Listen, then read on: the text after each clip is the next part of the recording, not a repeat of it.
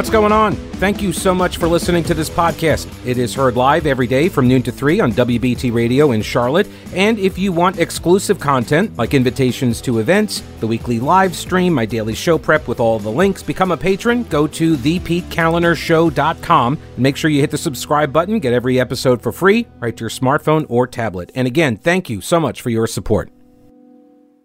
Last hour, we were talking about the Convention of States. They got a rally going on Wednesday up in Raleigh. Conventionofstates.org is the website if you want to get details on it. And I recognize that I may be, and I kind of chuckle to myself as I'm saying this, but I may be more of an optimist than even I thought. I try to trust the infrastructure that was put in place. I recognize also that I have in the past maybe not always been as optimistic as I am now. And maybe that's because I've gotten older, or maybe that's because I've kind of seen the abyss and I get worried about what's in the abyss. And so it's best to try to keep what we have, the infrastructure in place. We try to salvage that. It's man-made after all, so it's going to deteriorate. So it requires human intervention in order to, keep it up and running, keep it functioning. And sometimes there are parts that are going to decay, become corrupted, and they need to be excised. And portions that are working well need to be supported. So with a Convention of States model, I'm under no illusion that we get everything that we want. As a limited government proponent, believe me, like guys, I'm a lowercase L libertarian. I tend to vote for the libertarians that are on the ballot.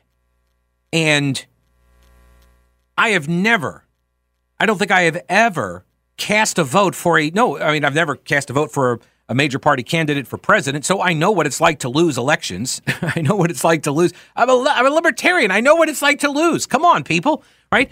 We don't win anything, ever. And so, so the tilting at windmills like Don Quixote. But there is, I think, value in the fight. And you are providing an example to others that may come later. That it may be if you're not successful, but there's still value in walking to, this is the point of the show. You walk towards the fight. If you are going to get in this arena, you got to walk towards the fight. You have to. Otherwise, what are you doing? You have to engage. Otherwise, why are you here? Right? You have to engage in the great debate. The great debate. The size of government, freedom, tyranny. This is it. Marxism, capitalism, this is it. This is the great debate. And if you think we're going to win in your lifetime, I don't think it ever ends, by the way. And maybe that's where I've kind of come to peace with this, is that it doesn't ever end because it is rooted in human nature. And if you were trying to create an evil system, Marxism would check the boxes. Okay? So that I don't think you ever get out from the debate. And I understand some people are not geared for it. They got a different chip in the brain, whatever. They're arguing, about sports, or they're arguing about business, or that's where they're focused on, and that's great. But if you are engaging in the political debate, in this great debate, then you got to walk towards it. And you don't get to just throw your hands up and say, what's it all for? Who cares? Because if that's your approach, then there's no value there. There isn't any value. All you're doing is undermining the confidence of allegedly your allies, right? If I'm your ally and we're like, yeah, let's get ready to go to march into battle, and you're like, we're going to lose. All right, get this guy out from next to me. I don't want him standing next to me. I don't want defeatists, right? I want people who are the happy warrior, right? The one that's like, I am ready to go into this arena. I am willing to go in and make these arguments, and I'm willing to meet our adversaries and to try to recruit allies where they are. Those are the people I'm interested in reaching. And so when I talk about the Convention of States, this is the infrastructure we have as citizens at our disposal when we cannot influence Congress to rein in spending or to limit the length of service, quote unquote, that they are up in Washington, D.C. for, right? When we want these things and we can't get it because our congressional districts have gotten too big, they're not responsive, right? They're bought off by special interests and all that. The government closest to the people governs best. And so you go to the legislature. And you've got more like you have a better chance of persuading your local lawmakers. But by the way, it's not something that that is easily obtained and therefore esteemed too lightly. Right? That's that. It's going to take time. You got to organize. You got to have allies. You got to drive up to Raleigh. You got to meet with lawmakers. You got to post stuff. You got to have the conversations. It's tough. It's difficult. It's supposed to be time consuming. It's not supposed to be easy, because if it's easy, anybody can do it. And if anybody can do it, then you can dismantle all of the infrastructure like that. I don't want that. That's why people are like, oh, I want Congress to do stuff. I don't. I'm fine. Look, I am fine with them not doing a lot of stuff, because the more stuff they do, the worse it usually ends up for us. So I'm okay with the, gridlock and nothing happening up there. That's good for me. It's supposed to be difficult. But if you see the difficulty and you say, well, why bother? Then I agree. Why bother? You should go do something else. Focus your attention on something else. Because this is not the arena for you. And that's fine. I don't mean that as like, I'm not trying to, with me or against me. I'm not being pejorative or anything. I'm just like, some people, and by the way, this is also important, stop to sharpen your axe so you can cut more wood. Right? Everybody, like, this can't consume you all the time. Right? You got to have some other hobbies. You got to do some other stuff so you don't get drained. And if you do, you can get recharged. Stop to sharpen your axe so you can cut more wood. Right? These are just things that I have learned over, doing this now 20 years. You have to be able to recharge. And whether that's, unplugging for a while or, reading some different books or watching some different movies or whatever, you got to find something else. Take your mind off of current events for a little while. Let me go over here to George. Hello, George. Welcome to the program. How are you? Hey, very well, Pete. Thanks for having me on. I'm giving my time, energy, and money in support of the Convention of States efforts here in North Carolina. And your caller's sincerity is touching. My comment is, this is exactly why we need to pull this off, this Article 5 Convention of States, because we need more conversation. We need a national conversation of citizens about the issues that are sharply dividing us, because we need to come to some kind of agreement. It won't be everything I want. It won't be everything that the other guy wants, but it will be a consensus that, yes, we can live with this. And you are explaining it, I think, very well. And so that's why I got involved a year and a half ago. Well, I would say also it's similar to the discussion about the fair tax or even a flat tax. Yeah. In that if the conversation is always about tax brackets, rich versus poor, like if it's always about that, then the demonization takes hold, and you lose sight of what the actual arguments are about. If you've got a fair tax or you have a flat tax, the argument becomes then about a number. It's just it's just a number. The same thing with the Roe v. Wade argument. I've always argued that it should have been back to the states, right? That it never should have been decided at the federal level, and the states should be should have the control. Well, now we're having those debates. And that, to me, is a very healthy thing. That's what this is supposed to be. And it's supposed to be messy, and people are supposed to disagree about stuff. And it doesn't mean you're going to win every argument, but this is the way it's supposed to be, and this is where those decisions are supposed to occur. And to your point, it's a lot easier for me to have a conversation with Gray Mills, who is my representative in Raleigh in the House, and Vicki Sawyer, who is my representative to the Senate in Raleigh, than it is Patrick McHenry or Tom Tillis, because those guys, I don't think they're evil-minded. They're just too many people trying to get their a piece of their time. Right. I mean, a congressional district is now like, what, 850,000 people? The Senate, Tillis represents, what, 10 million, 11 million people of the state? Right, yeah. How do you get FaceTime unless you happen upon him at, like, a brewery or something? Like, how do you do that? And with your local representatives, you can actually drive up to Raleigh, take 3 hours, drive up to Raleigh, hang out in the General Assembly, and you can probably run into 20, 30 state lawmakers right there and talk to them for a couple minutes apiece. Hey, Tuesday night, I was at the Lake Norman Republican Women's monthly meeting, and Gray Mills was there. Mm-hmm. So, I mean, right there. I mean, just hanging out. And I'd seen Vicki Sawyer at the Iredell County GOP. So that, I just want to thank you for bringing this up, and I think representing the issues well, and I hope people will give a national conversation a chance. Yeah. Because I'm tired of hearing the politicians. I agree. I appreciate the call, George. Thanks a lot. Have a great weekend, sir. All right, and keep up the good work there. I appreciate it.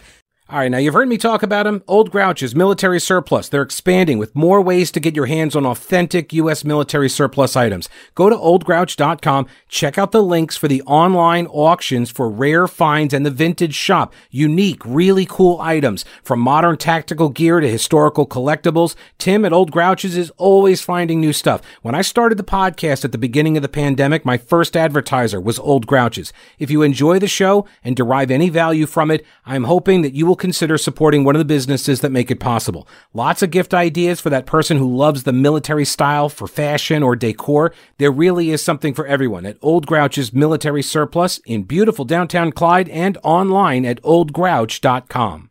All right, so some more emails here. A lot of pessimism here on a Friday.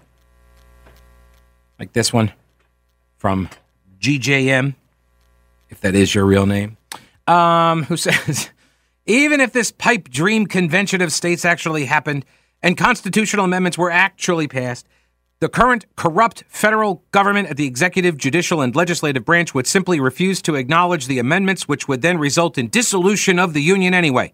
We are much more likely to see a single state pass articles of secession, which also results in dissolving the voluntary union. All roads lead to separation. Okay, so then why do you care?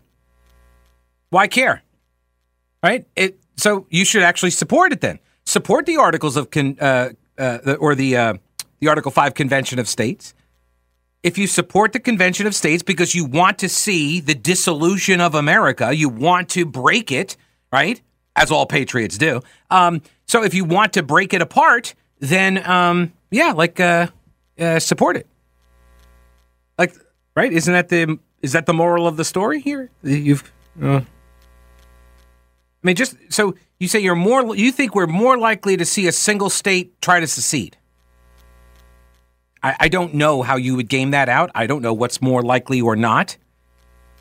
Oh, we could check out the betting. Isn't there like in Ireland or something where they got like the bookies and stuff, and they bet on like political outcomes, and they're always looking at who's got the money on them as the favorite to win and all of that. Anyway. I don't know. Maybe there are people taking bets on whether it's going to be a secession or it's going to be whatever this dissolution is. But this is the 10th Amendment argument. People, I've heard this from like the 10th Amendment Center and the Thomas Woods folks, right? Like that, they want secession as the nullification, right? They want that route. We're just going to stop participating. And first off, I think we've already tested the secession argument about 150 years ago. It didn't turn out very well for the secessionists. Maybe it turns out different next time, whatever. But a lot of people are going to die. It's going to be pretty violent. And then when we're, violently dying, other countries will probably come in and start grabbing chunks of land because it's war. It's the breakdown of all rule, right? So everybody just starts grabbing their own stuff. And before you know it, you got, China takes over California. I mean, more than they already have at this point, right? Like, then, you don't know how that game's out. But there are a lot of people that absolutely are egging it on. They do want it.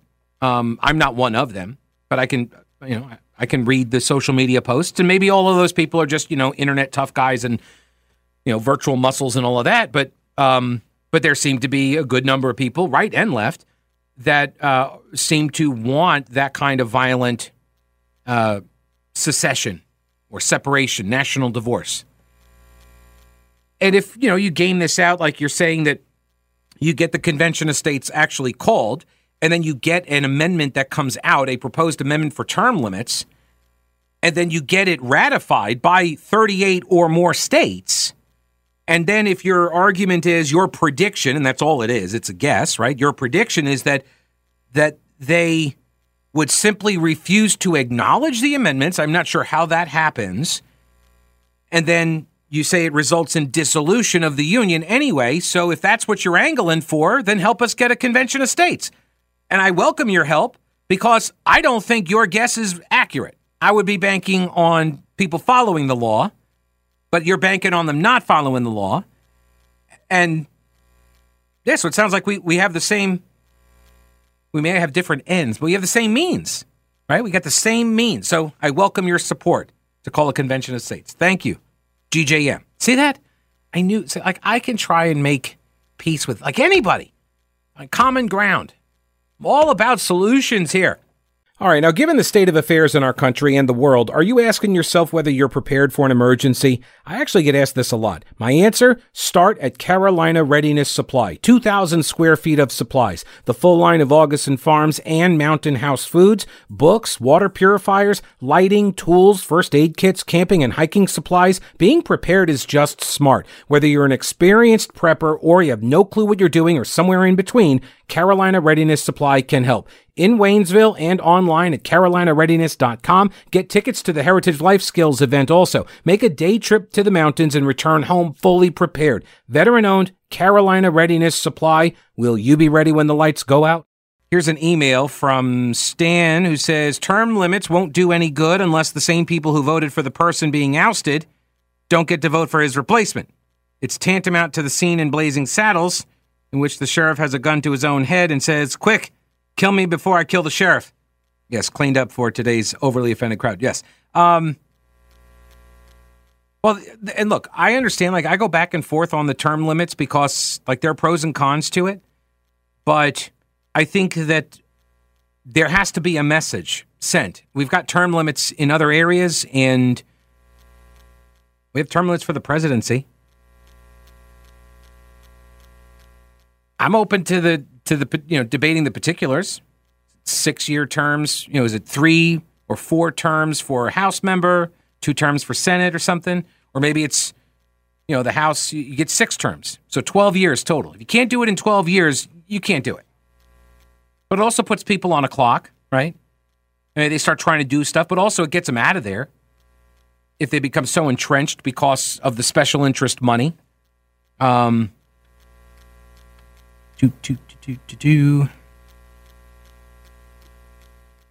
This is from Joseph. This is a follow-up. He says, I'm extremely black-pilled on America, but I'm still interested in politics and current events because the country is more than political shysters or mid-tier college grads with a government job. I think disillusionment with the country is a political force of its own. A country this large has to function on the people believing in its power even more than its actual power. I agree with that. Yeah, it's faith. It's the full faith and credit. It's just like the dollar, right? You got to, right? It only works when we all believe it works. And this is what's so dangerous when I talk about the destruction of the institutions and the norms, right? And this carries over into the refusal of district attorneys to prosecute people for breaking the law, right? Is that when you send a message effectively enough that people are not going to be charged and lawlessness reigns, then the people who were following the law because they were afraid of getting caught, they were following the law out of a sense of duty that we were all following the same rules and stuff. When they start seeing that nobody's following the rules and nothing's happening to them for not doing so, then more people are going to engage in that kind of lawlessness. And that's not a healthy society, right? So I do agree with that. You undercut that, you can conceivably collapse the corrupt institutions in the least traumatic way possible. I disagree with that, though. I disagree with that. I mean, aside from the American Revolution, how many times has the revolution yielded a better result, Seriously. The same argument that people use about the corruptocrats that are running everything and all the powers that be, right? That's why we can't do an Article 5 convention because it'll all be corrupted or the whole system will come down. Why do you think that those same people would not seize power? Of course they would. You don't get to have that both ways. Like, right? You don't get to say that we can't change it through these legal means because they'll corrupt the system. But if we blow up the whole system and there's no laws and we're all scrambling for the ring during this power vacuum, that the people with all of those resources, that they're not going to do the same thing, except now they'll be unrestrained by any kind of a semblance or a fig leaf of the color of law. I don't buy it. A couple of messages here. This one first from MAGA, American Pitbull, says, Pete, the callers are a reminder that apathy is worse than conflict. They don't care about America anymore. And here's another one from Russ, who says, it is so disappointing to hear so many ideological allies say that we can't try because the other side might push back and make it uncomfortable. What happened to doing the right thing because it's the right thing? We've already seen what lack of action gets, so let's try something new. I agree, Russ.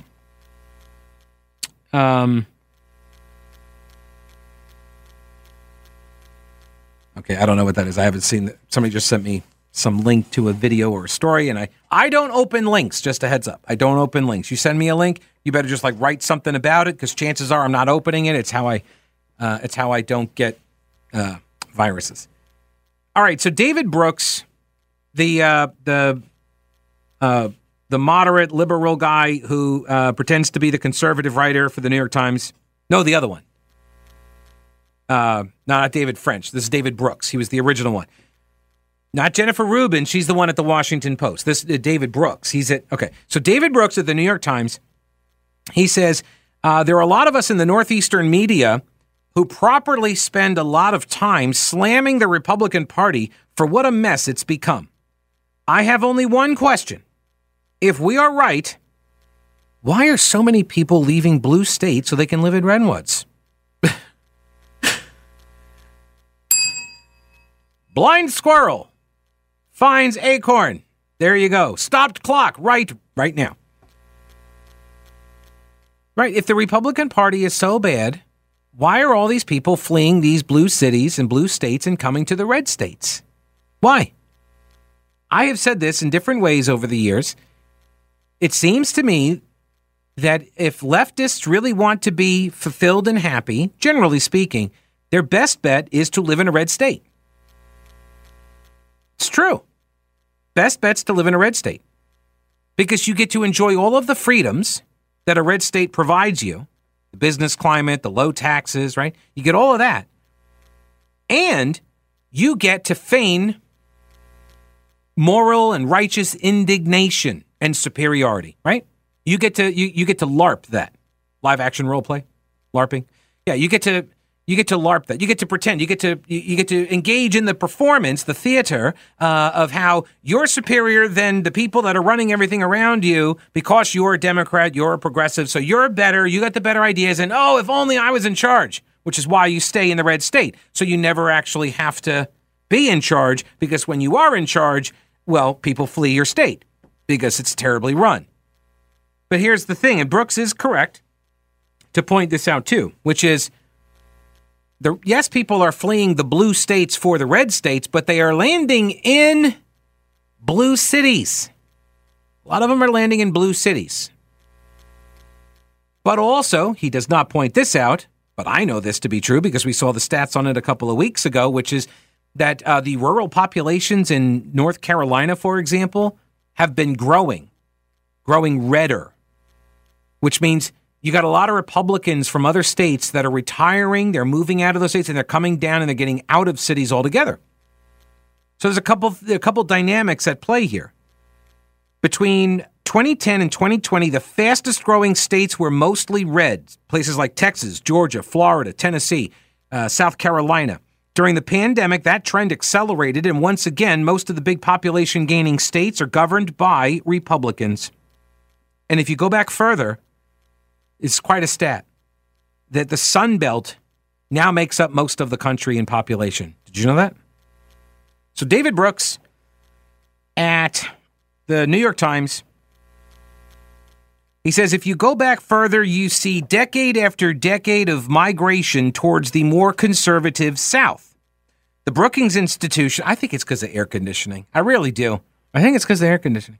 The Brookings Institution demographer William Fry has noted that in 1920, the Northeast and the Midwest accounted for 60% of America's population. Okay, so 100 years ago, 60%, 6 out of 10 Americans lived in the Northeast or the Midwest. Now, 62% of our population live in the Sun Belt. Why are these red states growing so rapidly? The short answer is, we are awesome. Okay, he didn't say that. He says they are more pro-business. Things like lower taxes, fewer restrictions on home construction, which leads to lower housing prices. Other factors, Americans are moving away from blue states with high energy costs and Byzantine regulatory regimes and unfriendly business climates. They're moving to economically vibrant red states with lower costs, more conservative fiscal policies, and more job opportunities. So that's the simple story, right? Republican policies work. Democrat policies don't. Well, not quite. When you look inside the red states where the growth is occurring, you notice immediately that the dynamism is not mostly in the red parts of the red states. The growth is usually in the metro areas, which makes sense because they got the infrastructure, right, already. And that's where a lot of the jobs go because there are more people there, so you have a bigger talent pool to fish in, right? He goes on to say, so if this is the formula that produces a dynamic cosmopolitan society, where is the political party that's conservative leaning on business matters and more liberal leaning on things like education, immigration, and workforce development? Where's the party that stands for the policy blend that manifestly works? So, I mean, that's David Brooks, who's got a David Brooks. I mean, he's just, it's what he does. It's right there in his name. State lawmakers, according to National Review's Michael Lucci, state lawmakers have been driving down income tax rates across the map for 2 consecutive fiscal years, and they show no sign of relenting in 2023. The extraordinary wave of state income tax cuts that began in 2021 continues now as states like West Virginia, North Dakota, and Kentucky are moving quickly to cut rates this year, as is North Carolina, by the way. Strong state revenue made the recent wave of tax cuts possible. Changes in federal tax law enacted in 2017 and the rise of remote work following the pandemic that allows workers to move to better managed, lower tax states gave lawmakers the further incentive to act, resulting in unprecedented interstate tax competition.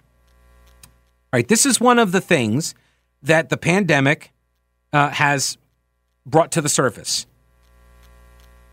People don't necessarily want to live in the cities. And I say this as somebody who wanted to live in the city. When I moved to Charlotte, my first apartment in Charlotte was down in the not really South Park area. It was off of Selwyn Avenue. And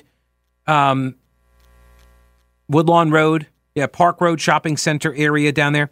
And I used to love walking around the neighborhood. I could walk up to Selwyn Pub. I could walk over to the Harris Teeter over there, and I walk to a movie if I wanted to. Right, so I wanted to be an urban pioneer. Right, that's what they call them in the new urbanism vernacular.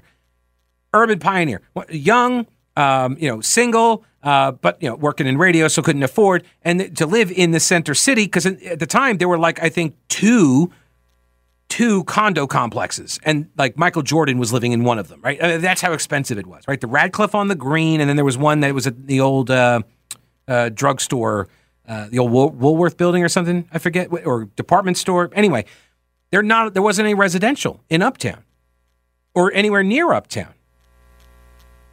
And one of the things that we saw was the with the mass transit system, right, the light rail line, was to get denser development inside the city core. And I always understood the arguments from a land use perspective, right? The congestion argument and the air pollution arguments never made sense to me. They never persuaded me, but the land use arguments did. So if you're trying to direct the development and then you give people an option, so if they don't want to own a car, they don't have to, they can kind of walk all around and do that, fine. I was one of those people who would have very much liked to have lived in a city. You know what did it for me, though? It was even more than the pandemic. I mean, Christy and I, we had apartments close to, at one point, when we got her into an apartment, when I was working in Asheville, we sold our house, and I was kind of going back and forth between Charlotte and Asheville, working in Asheville, so I had a little studio apartment above a garage, and we put Christy in an apartment here in Charlotte. And then on weekends, we would go back and forth. And so we had an apartment in Center City, right outside. Well, yeah, I mean, it was over there near the Aquatic Center, near the NASCAR Hall of Fame, right? And even more than shutting down all of the amenities, the pool and the lounge and everything, like shutting down all of the amenities that you pay for without getting a reduction in rent, aside from that, it was the security issues, the riots, the street takeovers and such. Yeah, I don't want to live in that kind of a setting anymore.